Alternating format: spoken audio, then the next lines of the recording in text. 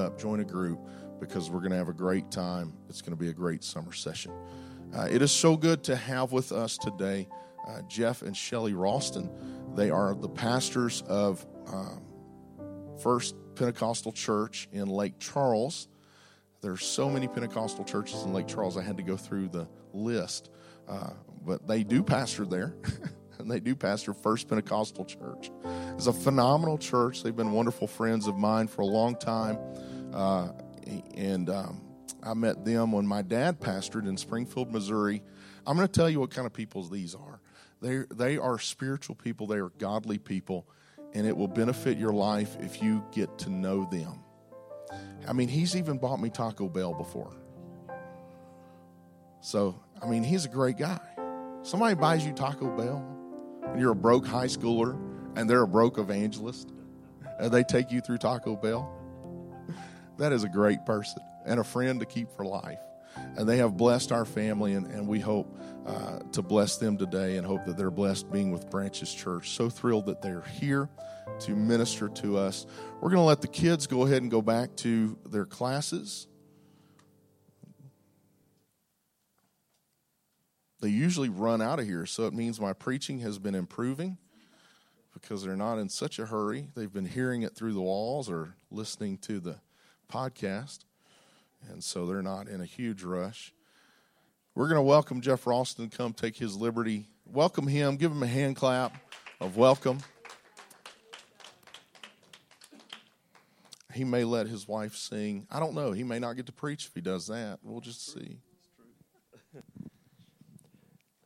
It is a joy to be here today with the Coons. And as he mentioned, we have a history that goes way back to when their parents, his parents, pastored in Springfield, Missouri. And I love this family, and I know you do as well. I love their spirit. I love their attitude. I love their hunger for people that is only made better by their hunger for God. They genuinely have a passion for God's presence. What beautiful worship today. Amen? Now we're going to practice something for just a moment. I believe in the declaration of faith. Okay? And I believe in a conversation of faith. So I want you to speak to your neighbor. You may have to get up. Let's just do that. Let's stand for just a moment. And I want you to step across the aisle or find someone and tell them the next 6 months is going to be the best 6 months. Just find someone and tell them the next 6 months is going to be the best 6 months. Amen. Now, do you believe that? I do. The next 6 months. Amen. Just remain standing for a moment. We're going to go to prayer regarding the word today, and we're going to ask God to be with us in the word. Father, today we declare that your word is our path. Your word is our life and substance. It is our bread. And as we consume today your word, we pray that you would anoint, that you would give us a precise word, an understanding, a revelation of your word. We speak this in Jesus' name, and everyone say amen. And you may be seated. So excited to be at Branches today and be a part of this wonderful day. We want to honor, too, also this weekend. It is Memorial Day weekend, the first weekend that we enter into summer vacation mode, right? And we know that many people are out today. Those of you that are here, we welcome you. It's so good to be at Branches. And at the same time, we want to honor those that have given themselves for the benefit of our country, our nation. This is an important day to celebrate. The tragedy of war is upon us. And Shelley and I just got back from Germany. We were in Germany yesterday. When I say we just got back. Going over there and seeing the history and being a part of the history of that nation and what it means in regards to our history. Thank God that righteousness prevails and that God has given us a strong force to protect and to save. I don't know how you feel today, but I enjoy being a part of the Constitution of this nation and being a part of freedom. Amen? And that doesn't just relate to our personal freedoms day to day. It also relates to our spiritual freedom. Thank God that we have a right in Christ to worship and that we are in a nation that honors that. Amen? My topic this morning is From Repentance to Kingdom. It's titled, of course, From Jericho to Jerusalem. I believe in the Bible's purpose of reestablishing and reaffirming principles. And this is something that we find in the Old Testament continuously. It comes forth in New Testament ideology. God is consistent. He's consistent in His Word. And I find confidence in that. This book is ancient. Its principles are before the workings of men. And for that reason, we rejoice because we can put our lives into this book with confidence that the fruit of our tomorrow is not of our own doing, it's of God. Amen? So we start by going back to an old story, familiar with most of you, I'm sure, of Israel being enslaved in Egypt. They were bound. They'd been in Egypt for 400 plus years, roughly about 430 years. At some point, God is ready to bring them out. He raises up a man named Moses. Moses is anointed and purposed to bring Israel out. There is a major resistance. Egypt has held hostage this nation for a long time, and Pharaoh is not willing to let Israel go. God shows Himself mighty, and through a determined approach, God systematically destroys Egypt's gods. The final and last focus is the death angel. The death angel was to come over Egypt and take every firstborn, or every firstborn as it is in the history of Egypt and the Middle East, to take that next generation, that firstborn, is to wipe out the conscience of the people. It was a major, major force that God is bringing to Egypt. And to spare Israel, He says, take a lamb, every home, a lamb, and take that lamb and spill its blood and pour its blood in a basin and put that blood on the doorpost of your home.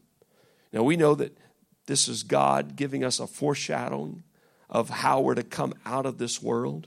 Egypt, of course, is that of sin, that of carnality, and we're only brought out but by the Lamb, Jesus Christ. And that lamb was spilt, the blood was spilt at Calvary. Notice that they ate the lamb that night after having put the blood on the doorpost with bitter herbs. And they ate it with their staff in their hand and their loins girded up and sandals about their feet, ready for the call to go forth, get out. For when that wailing and weeping began to take over the nation of Egypt, when they rose up in the middle of the night and realized their sons were gone, dead, smitten, Israel was free. Egypt said, move, get out, go. Well, that was pre-shadowed or foreshadowed by that lamb and the bitter herbs. It is a type of repentance. When you feel your sin upon you and you taste the bitterness of your sin, it's time to leave. It's time to get out. It's time to forsake the way you're living. Thank God for a conscience inside of each one of us that tells us, hey, it's time to move on, right? It's time to quit thinking that way. It's time to shift your thought pattern and believe in a new life. Now, they came forth in their deliverance to the water, the Red Sea. The Red Sea is a likeness of baptism. Just like we are baptized, and I love this baptismal tank right here, 81 degrees, ready to go, right? I thank God for baptism. I know that my life has been transformed through the waters of renewal. Thank God that there is something that can wash me and cleanse my life. It's not just my life, it's my conscience. The old man is done away with. A new man is revived. Amen? Thank God for the waters of baptism. This is what Israel went through. Pharaoh, awakened in his anger, his heart hardened. Even after the firstborn was smitten, decided when Israel is well along the way that he would take captivity of them again. And he pursued them to the water. Moses, the deliverer, stretched forth that rod, and God opened the Red Sea and parted it. And just like in baptism, they were to cross over. And just like we have removed ourselves from sin and crossed through the waters of baptism, now we have obeyed biblical revelation as to how to live for God.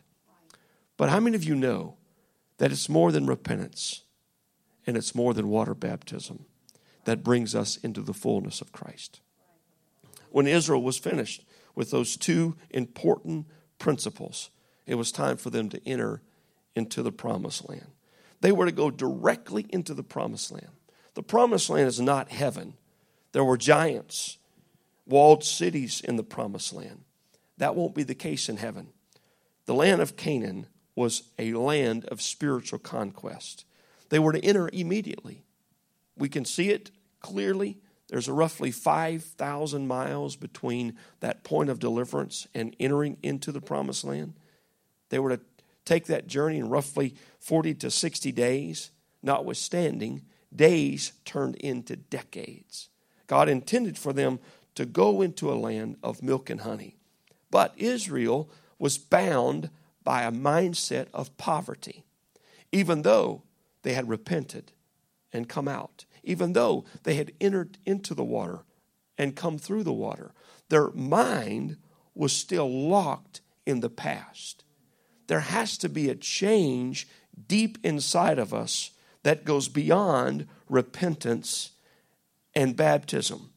God wants us to enter into victory, to be victorious, to be courageous in our tomorrow. This is what God wants. They didn't have enough faith to take the promised land. Only two had the confidence and the courage to enter into the land of promise. Here's their mindset. They saw the mighty warriors, and they said, these are giants, and we are as grasshoppers compared to these beasts. Only Joshua and Caleb were able to enter into that promised land.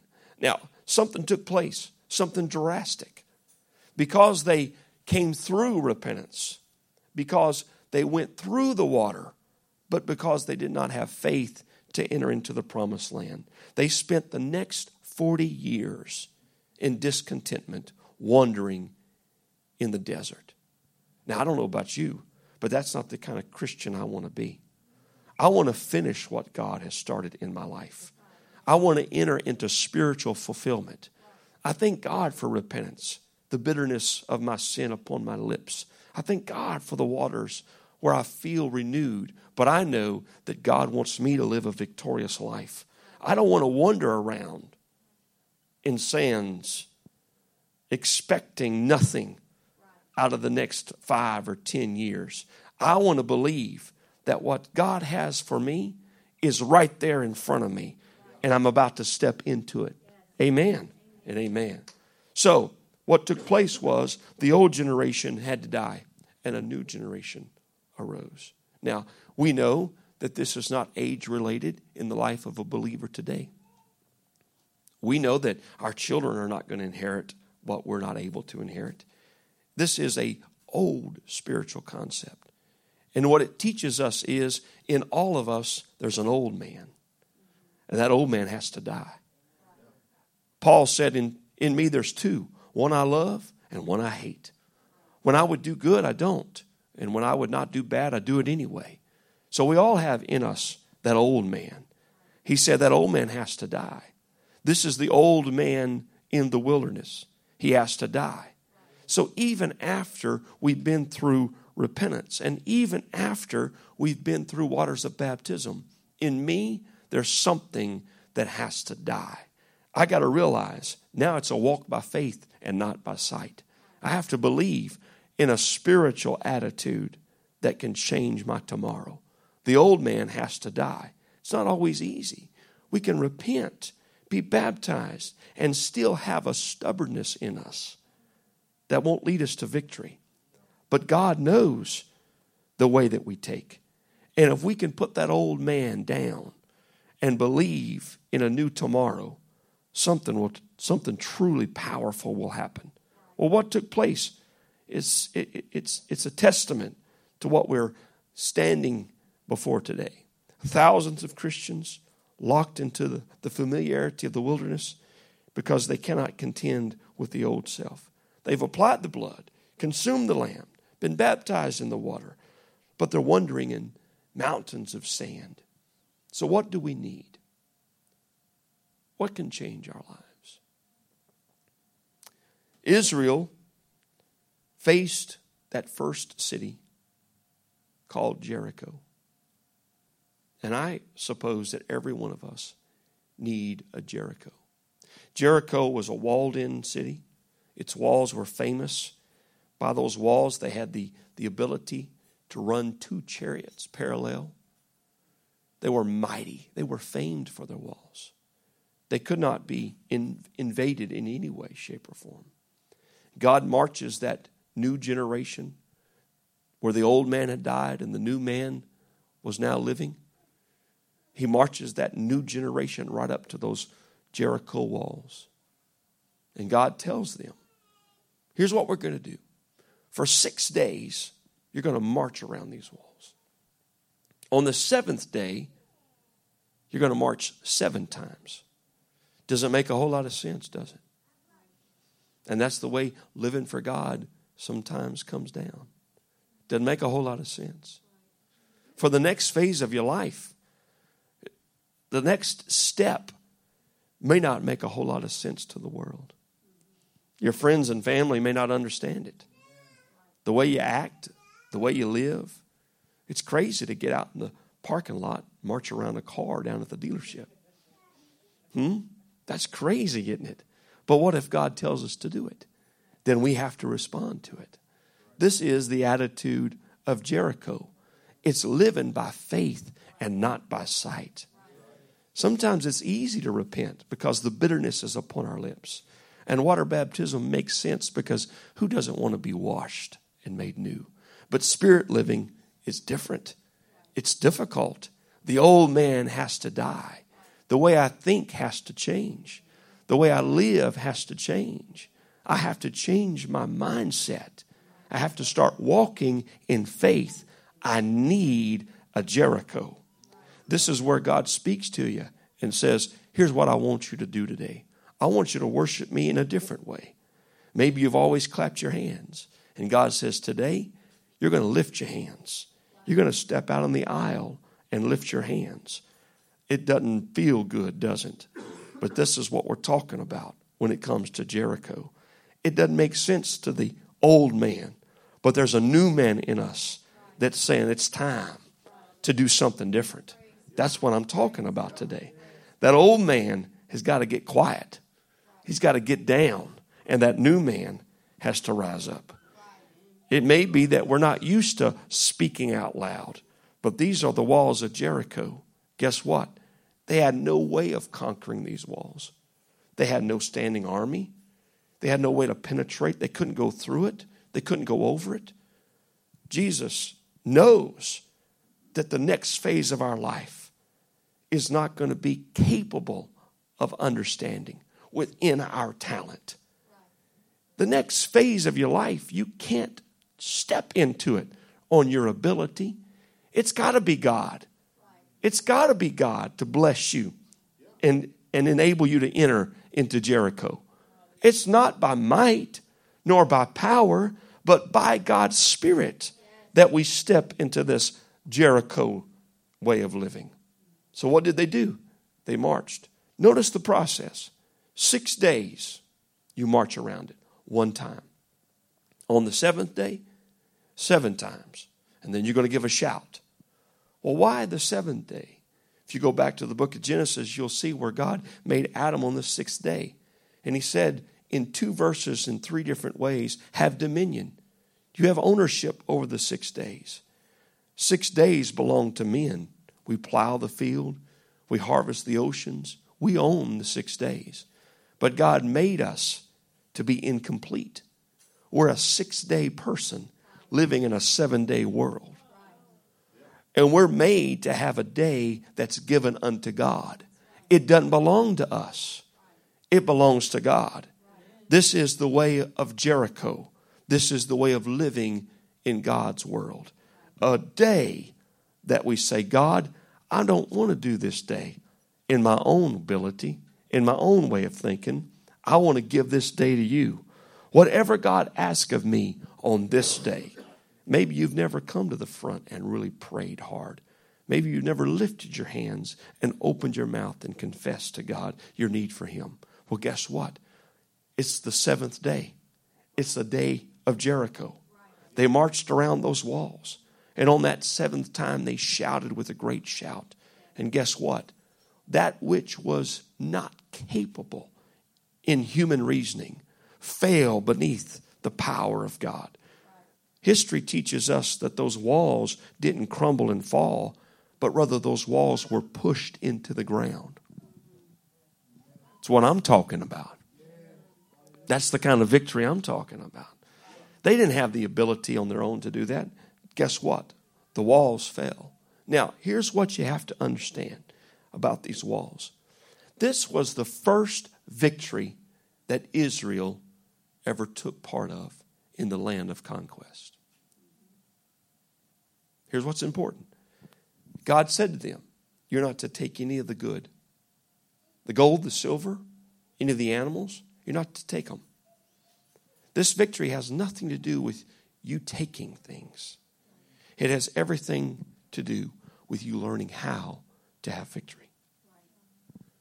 Every person needs a Jericho in their lives where you pray, where you believe, where you worship your way through. You need a Jericho. Have you ever fasted and said, God, I need a change in my life? I need something to change. I need people to change. I need conversations to change. I need ideas. I need you to go before me. That's a Jericho. It's not God's will that you don't have a Jericho. You need a Jericho. After Jericho, guess what? Victories come easier. Jericho is your first victory. It's your first statement of faith. It's your first overcoming. Everybody needs a Jericho. When my wife and I was traveling years ago, before we ever made it to Springfield, we came to our first revival. To say that we were broke financially is an understatement. We were poor. We were scrapping and fighting, and we just knew we were in God's will, and we had very little finances. And we hadn't yet had a big revival. We pulled up to this first place, and it turned out to be a wonderful church, and we got our first paycheck. And after we paid all of our bills off, we had $500 left over. Well, we had never had $500 between the two of us in all of our lives up to that point.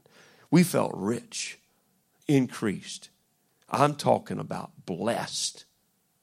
We put that $500 in that trailer, hid it in a book, praised God over it, and put it up in that trailer. And we were just, we knew we were in the will of God now. And guess what? God, in the very next service, tested us. The pastor's wife had got up, and she said, I've never done this in the 20 years I've been here with my husband, but there's a great need. And she began to tell us about some children that were in a poverty, and she had this amazing story. And I'm sitting on that platform on the far side, a big, beautiful church, and I'm sitting on that platform, and the Lord starts working on me with that $500. And I don't even want to look down at my wife because I know what's going to happen. And finally, I can't do it no more. And she looks at me, and I look at her, and we both did this right here. That means go get that $500. We're going to give it to the Lord. We didn't want to, but we knew we should. Guess what? That was our Jericho. We didn't realize it at the time, but we gave that $500. From that day forward, there were many demands for money, but God would give us the money before the problem arose. I had many tires on my trailer and my truck. We traveled full time. They would blow out, hot water heater, air conditioning. It all didn't happen in 1 week. It felt like it did. We would drive down the road and something would happen. The previous service, somebody would hand us money. I'd go to the pastor and say, look, someone handed me cash. And guess what? It would always be the right amount for what was about to break. It got to the point where someone would hand me money and I would say, no. No. I know what's about to happen. Something's about to blow up or come off. It got bad. God wanted me to learn how to have victory in Him. I needed a Jericho. I had to have a Jericho. That $500 turned into my Jericho. We were traveling, and we would pull in late and eat. Our favorite place was Cracker Barrel. One night we pulled into Cracker Barrel. We didn't have any money. We had a credit card, thank God. We were going to eat and put that bill on that credit card. And we pulled in there, and we got our food, and we sat down and we ate. We didn't know anybody in town. We don't even remember where we were. We were driving down the interstate, pulled in, got a meal, got ready, and said, ma'am, we were the last ones there. We said, ma'am, we need our ticket. She said, it's been paid for. I said, ma'am, how about a tip? They gave me the best tip I've had all day. I'm talking about a Jericho. God wants to give you a Jericho.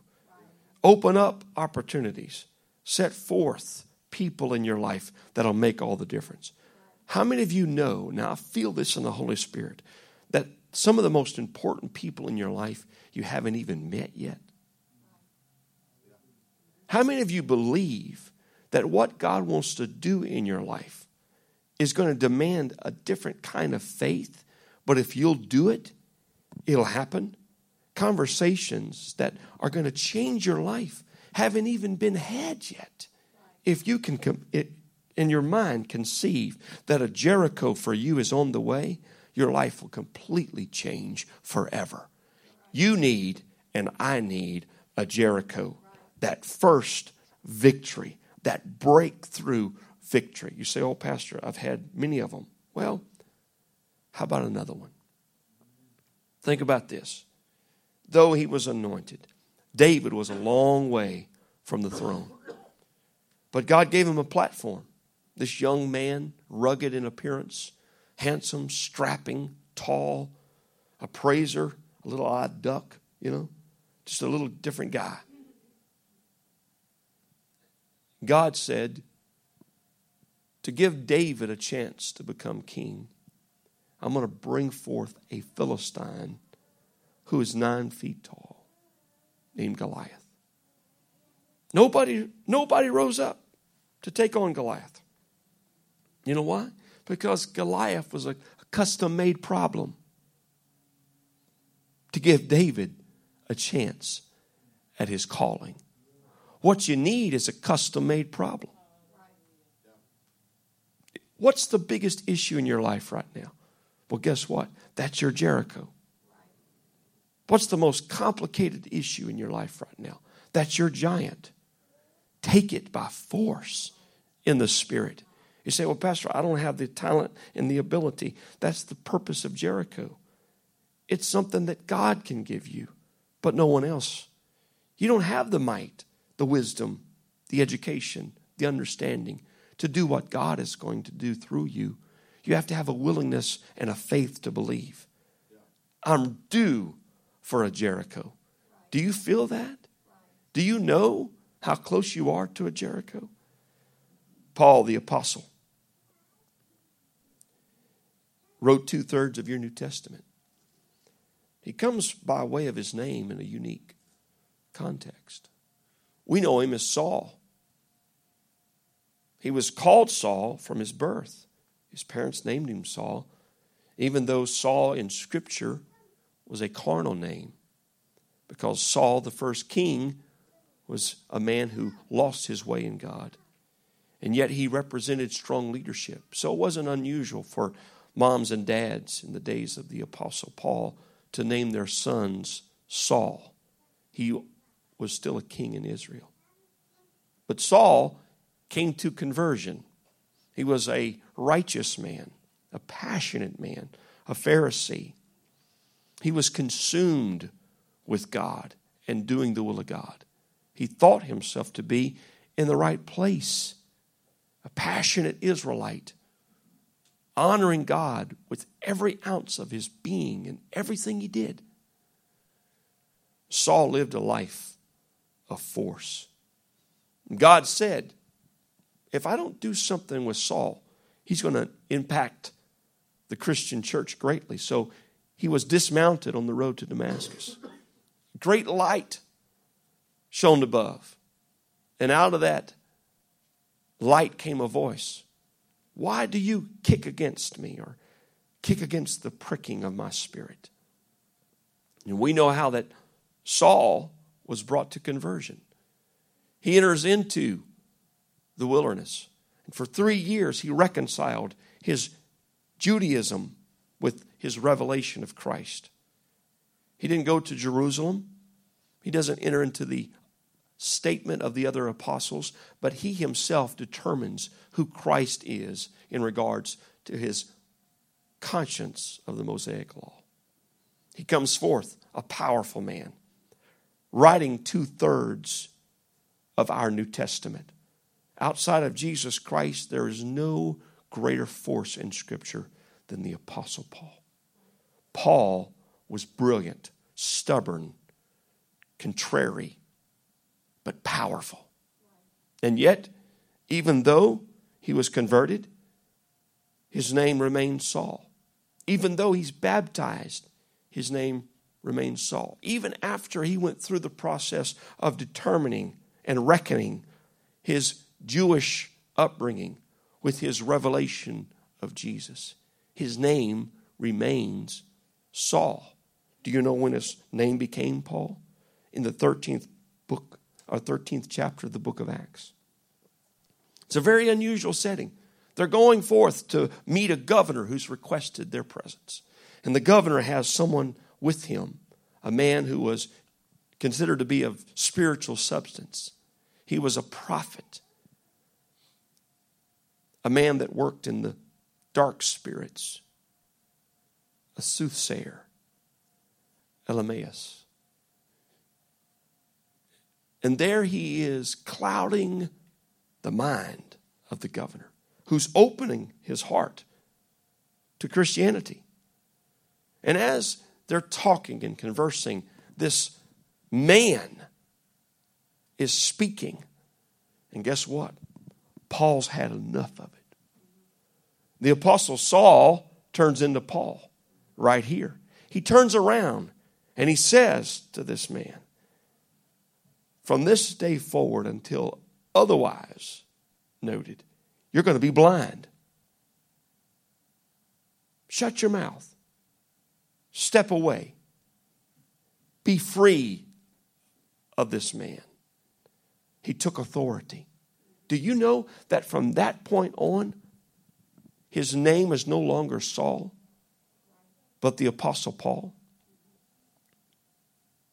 In other words, that was a Jericho moment for Saul. There comes a point where walls have to fall, where giants have to crumble, and where you have to take authority. The old man has to die, and the new man has to be born. We know it's possible.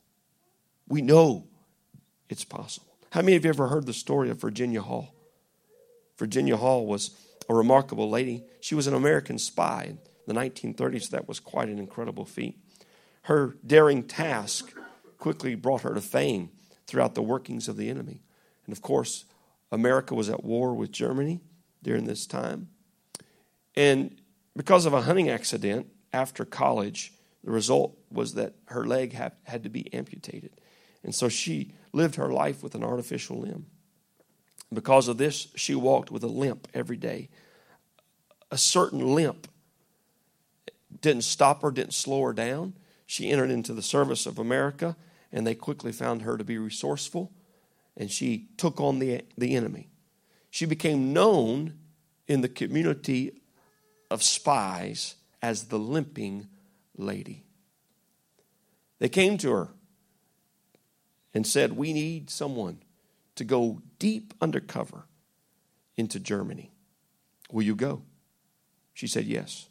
Now this is at the height of her fame. They all know her to be the limping lady. They are looking for her. And she agrees to go back in to the enemy's camp. She knew she had to do two things. She was quite slim. She had already mastered the language. And so she began to layer herself up with clothing. Many layers. And she had to change the way she walked. Known as the limping lady, she knew that if she entered into Germany, no matter how many layers of clothes and how she had disfigured her face and her hair, if she was limping, someone would recognize her. So she took that limp and she turned it into a gait. Took her months, but she learned how to walk differently. She changed the way she walked. The old man wasn't going to affect where the new man needed to go. We all have things that leave us marked and scarred. We all have reasons to stay right where we're at in the wilderness. But God says, you may have to change the way you walk, but I'm ready to give you a Jericho. It's time to enter into something new. It's time to believe God for something new. It's time to exercise faith that you've never exercised before. We can do it. God intends for us to do it. Her victory began when she changed her limp to a gait. Change starts right now. Can you do it? Do you have the talent? Do you have the ability? Maybe not. But God can. He can do it through us. This brings us to a man named Jacob. Jacob was a conniver. His name meant used car salesman. Oh, I'm sorry. His name meant conniving. He is the third of the great host of the nation of Israel. Abraham, Isaac, and then there's Jacob. Jacob, the conniver, he was a fleshly man. He has no business doing the will of God, but God had promised that he would raise up after Abraham a mighty nation. And so here is this fleshly man whose name means conniver, living his life trying to resolve who he is in God and what God wants him to be. The exact same place as where we are. He goes forth running from his brother on a crazy night when he has stolen the blessing. And he knows he can never go back. He can never go back. He would never see his mom again, never see his father again. He vacates and runs for his life. And that night, as he lays there upon the ground, exhausted, using a rock for a pillow, how tired was he? And as he's there upon the ground, he has a great dream. And in that dream, he sees a ladder. And on that ladder, there's angels ascending and descending, meaning that the presence of God has come down to meet with him. Wow. He raises up in the morning and says, this is a terrible place. This is none other than the house of God. He's fearful. But he makes a covenant. And he says, God, if you will be with me, you will be my God. And I will declare. And then what he does is sad. He runs. He runs. He steps out of God's house and runs. And for the next 25 years, he leaves what he knows can transform his life. And he goes. 25 years later, he comes back. 2 wives and many children. And he's trying to face his past. And he goes there to a place called Jabbok. And there the Bible says he wrestles with an angel. The same place where the presence of God had met him 25 years before. Now he chooses to grab hold and say, no, this time you're not just going to come down into my life. I need a victory. And I'm going to grab you and hold on to you until you change my life. I don't think there's not one person here today that doesn't have a God conscience. That's why you're here. But we don't need just to be brought out of repentance and brought through the waters. We need to grab hold to the angel and say, today is a day when I have my first victory or Jericho in God. I'm going to tell you right now, there are miracles in this altar. There are miracles in this building. Life is about to be completely transformed. This week, you could meet that person that God has purposed to bring into your life to change. But it's going to be only but by a Jericho. You got to have a victory. You got to have that first victory. You got to break forth. Step into the unknown. Make that confession of faith. Will you do that with me? Will you do that with me? As I draw to a close, I want to share with you one thing. It doesn't stop with Jericho. What would Jericho be if we didn't have the result of victory? God said, you won't take one article from Jericho. You're not to take not one item in testament to your victory. You're just to enjoy the moment of God working in your behalf. Well, that's no fun. It's great to see walls fall. I want to see that in my life, Pastor. It's great to feel and know that God has done something in your life. But I truly believe that God is intending to bless his people. I pastor a church in Lake Charles. I've been in that pastoral now for 16 years. I've buried infants. I've walked with families through hell. I'm not up here today as an evangelist that doesn't know how to pastor people. I know what it's like.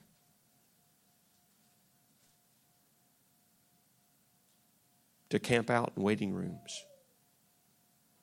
To walk into funeral homes without answers and words. I pastor real people with real problems. And I know what it means to have a Jericho. So when I say to you today that God wants to bless you, I'm not just telling you from somebody that doesn't know what it's like to live life in a tough place. But God still wants to bless you. We don't just veer off into this idea that there's going to be 2 chickens in every pot and everyone's going to drive a nice car. I believe in God blessing us. But I know what it's like to be in a real situation. Living for God is tough sometimes. But guess what? He still wants to bless us. God wants to be so close to you today that you feel the rumbling of those walls fall. But it's not just enough, listen to me, for God to give you a Jericho. I want you to walk out of here today with more than just a victory in name. I want you to walk out of here today with something you can hold on to. Do you know what happens after Jericho? They went on and took another city, and another city, and another city, and another city, and another city. They took and pushed out those dwellings, cleaned them out of all of those Philistines, and made them their dwellings. They took vineyards and fruit trees as their own. You say, Pastor, is this scripturally relevant? It is. Because it wasn't too long and God rose up a king named David. And in that same land where they had gained a Jericho, God established a Jerusalem, a kingdom. And I'm not going to go through the establishment of it, but this is a New Testament concept. We are kingdom people. And the kingdom had a statement, a place called Jericho. And of that kingdom, there's to be no end. Isaiah teaches us that we're people of kingdom. So we can go from victory to victory. It doesn't mean we're not going to have some problems along the way. But God wants you to enter into a kingdom mindset where you believe that God is for you. And you're living beyond just surviving, But there's purpose. There's purpose. Now, there's been many people in this sermon wiping tears. Many, many people. And I'm going to tell you, I feel a boldness on me right now to declare. Because now I'm standing with anointing and authority. And I've presented to you a concept, but now I'm about to declare over you as a pastor. We talked about the next 6 months. For those of you that say today, in the next 6 months, this old man, old way of thinking, old way of living is about to change. So some people today will walk up and you're bound by self-pity. You're going to walk out of here today confident that God's about to change some things. And there may be some people you have to take off your phone. Maybe some websites you have to quit looking at. Maybe some old thoughts that you have to bury and say, you know what? I'm going to quit looking at my past that way. There may be some people in your past, and you think, well, if it wasn't for them, how much further would I be? But if we lessen our load by taking them out of our lives today, then God will fill that void with someone you haven't even met yet. Okay. All right. Okay. I'm going to declare it now. If you need that kind of deliverance in your life, I want you to stand now. We're about to have a Jericho, okay? If you need to let some things go, right now I want you to stand. And I want you right where you're standing, I want you to take your fist and just make that fist right now. In your fist right now, you have that old thought, that old idea, that old identity, that old person. And I want you to release it right now unto God. And I just want you to say hallelujah as you release it. Hallelujah. Now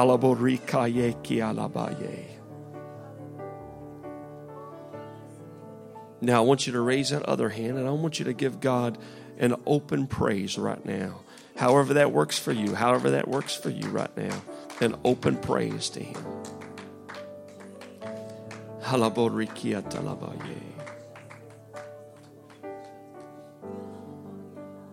So here's what we're going to do.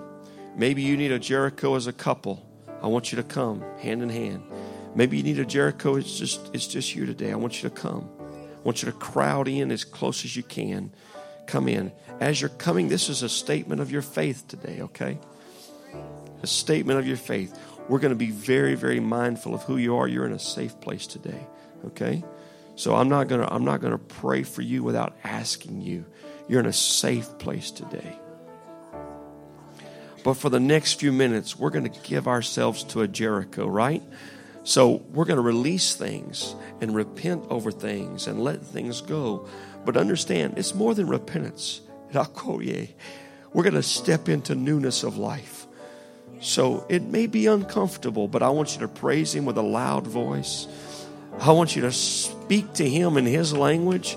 Pray in the Holy Ghost today. Hallelujah. I want you to lift your head up. Lift your chin up right now. Jericho is about to come into your life. In the name of Jesus Christ. Father, we repent today. We repent, not of old past sins, but God of wilderness mentality. We don't repent, God, for the things we've already felt beneath the blood.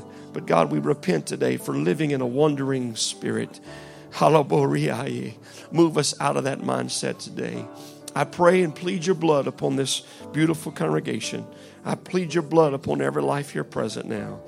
And God, I'm praising you for that renewing and that covering in the name of Jesus.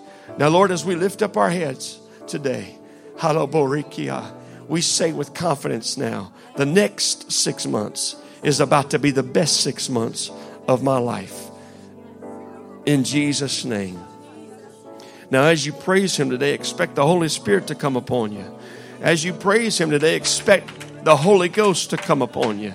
I bless you, Jesus. I bless you, Jesus. I bless you. I feel a wave of the Holy Ghost. I feel a wave of the Holy Spirit.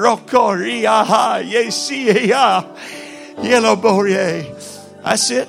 That's it. You're in a good place right now. You're in a mighty tower. The name of the Lord is present here today. You're in a mighty tower. You're in a covenant with God right now. Hallelujah, Jesus. Hallelujah, Jesus. Hallelujah, Jesus. Hallelujah.